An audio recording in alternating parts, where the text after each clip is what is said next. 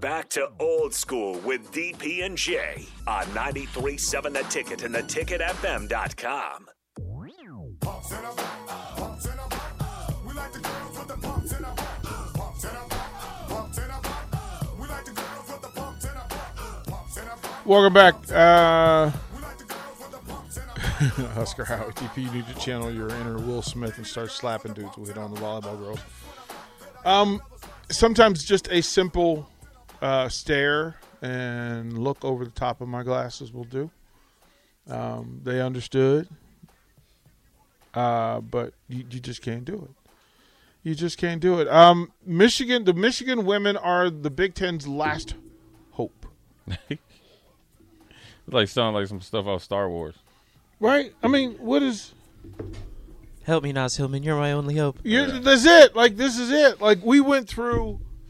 It's all the bells and whistles and all the smoke about, all year long about, everything's overrated, we can't get it done, it doesn't make sense. And then they go and lay the greatest turd burger ever. Like, this is terrible. Like, this is Big Ten. This is a terrible men's. This is terrible. And women. Happens every year. Men's and women. This is a terrible performance.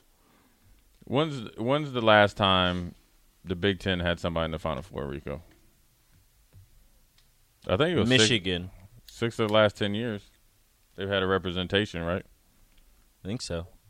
Maybe. That's pretty consistent. But it's never the team that you think. It's always that middle of the pack Big Ten team that makes it through. March Madness necessarily doesn't show you who the best team is, who's playing the best then. I mean, obviously you got to play a series of games to find out.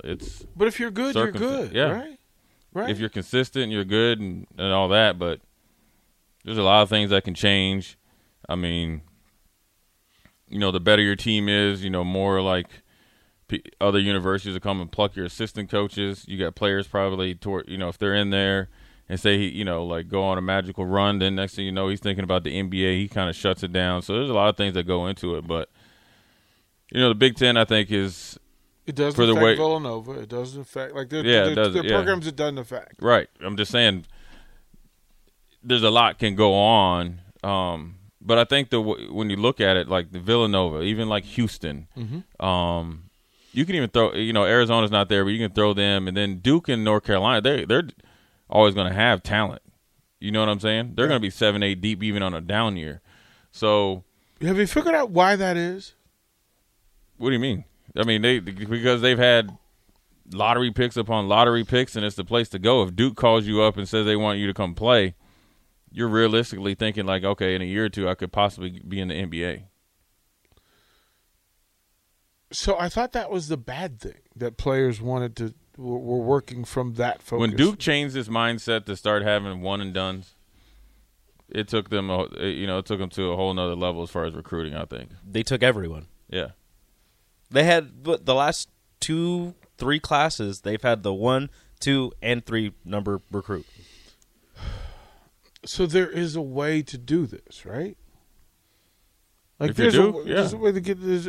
Be good. Well, I mean, so is it just exclusive to Duke? No, because Villanova has found a way to recruit a certain type of player. And I think Jay Wright does a big thing. Like you mentioned, John Thompson, where he – they try to recruit really, really efficient. Calvin Sampson, they talked about that does it. The certain type of, I guess, basketball upbringing that you put a lot of, credit into, their environment, where they are. Like when you go to certain parts in the DMV, they're going to play basketball this way. Up in Philly, that might be in Philly, they're going to play a certain way. When Calvin Sampson, goes and gets Ramon Walker Jr., he knows he's already played high school ball in Houston, seen him play probably for John Lucas, whoever he played for in the summer. So he knows. So it may be where you're shopping from. Right. I mean, that's – it may be. But everybody can't It's always where you're shopping from. It's always, but I mean, to think about it, like, so they had the conversation yesterday about the two kids from North Carolina who both played from Paul VI in Fairfax, Virginia. Right. And I thought about it, and I went, oh, yeah. Like, literally, programs like DeMatha, like O'Connell, Paul VI, were teams that we would that my teams would have to face. And I always knew that, well, they're playing with different groceries. So I've got you got to play a little different. Got to play a little different. It's not only the high school programs. A lot of it now depends on these club teams that they're playing with. I think what are the Love for North Carolina. I saw him play for Chris Paul.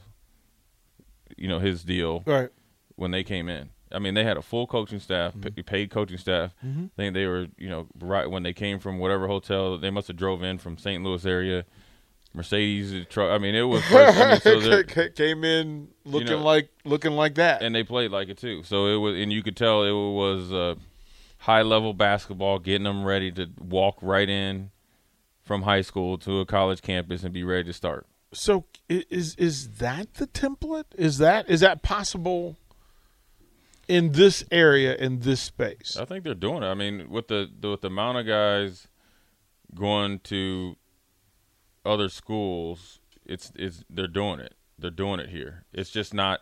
You don't have the massive numbers like in a Minneapolis or like a Houston or you just don't. There's more people probably in the metropolitan of Dallas than there's in the state of of Nebraska. Yeah, the DMV, and so it can be done just in a different way. But they're but then also I think once you get a player here, have a big transfer come in, from like Greasel, say Ramel Lloyd, and get some other guys, and guys start to really mature and start to play better. That allows you to go from, let's just say it goes in thirds, right?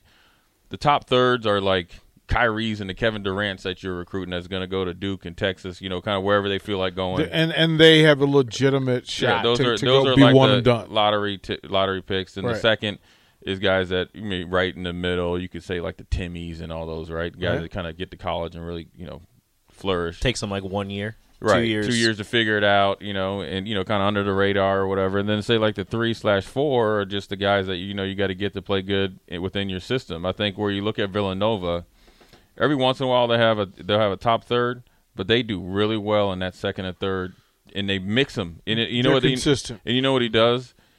It seems like they get the guys also personality fits too. So their point guards are a certain type of personality, even almost a certain build. The shooting guards are this. Then they have then they pretty much play with either 3 guards and 2 forwards, or 2 guards and three forwards. Never like one kind of back to your, back to the basket type of post. So then what are they able to do? They're able to switch everything like crazy, play with extremely amount of, pressure.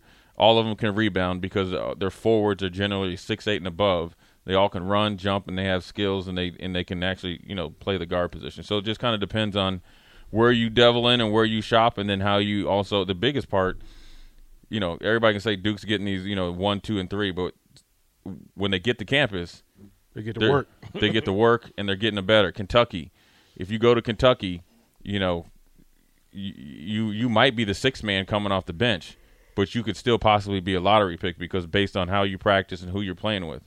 Or you're going to be a first-round pick, and it's happened before. So you got the environment that they're getting in is getting them ready for the next level, and you can still do that with developing players and also getting your fair share of big-time recruits. It is a John Thompson-ism.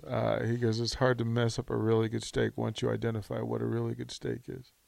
Yeah, and it all depends on what type of steak you like, because because Jay Wright is just as excited about the guys that he's gotten that are playing now that he's developed over 2 or 3 years. Because I think the guy that won the player of the region when the last national title that Villanova had, he was just a red shirt or just watching. Yeah, they were at the end. They were the middle of the bench guys. They were the hype man. So then 2 or 3 years later, now look what we got. He was just as excited to get him when that signing period happened as Coach K getting Barrett or whoever he got, because he knew this is a steak that I like and it's going to work itself out. We'll toward the break here again, and then we'll come back. Well, if you lead St. Peter's to the Sweet 16, you get offers, and apparently you get offers while it's happening. We'll talk about Mr. Holloway and his new deal in the works when we come back. Watch Old School live on Facebook, YouTube, or Twitch. Old School with DP and J on 93.7 The Ticket and theticketfm.com.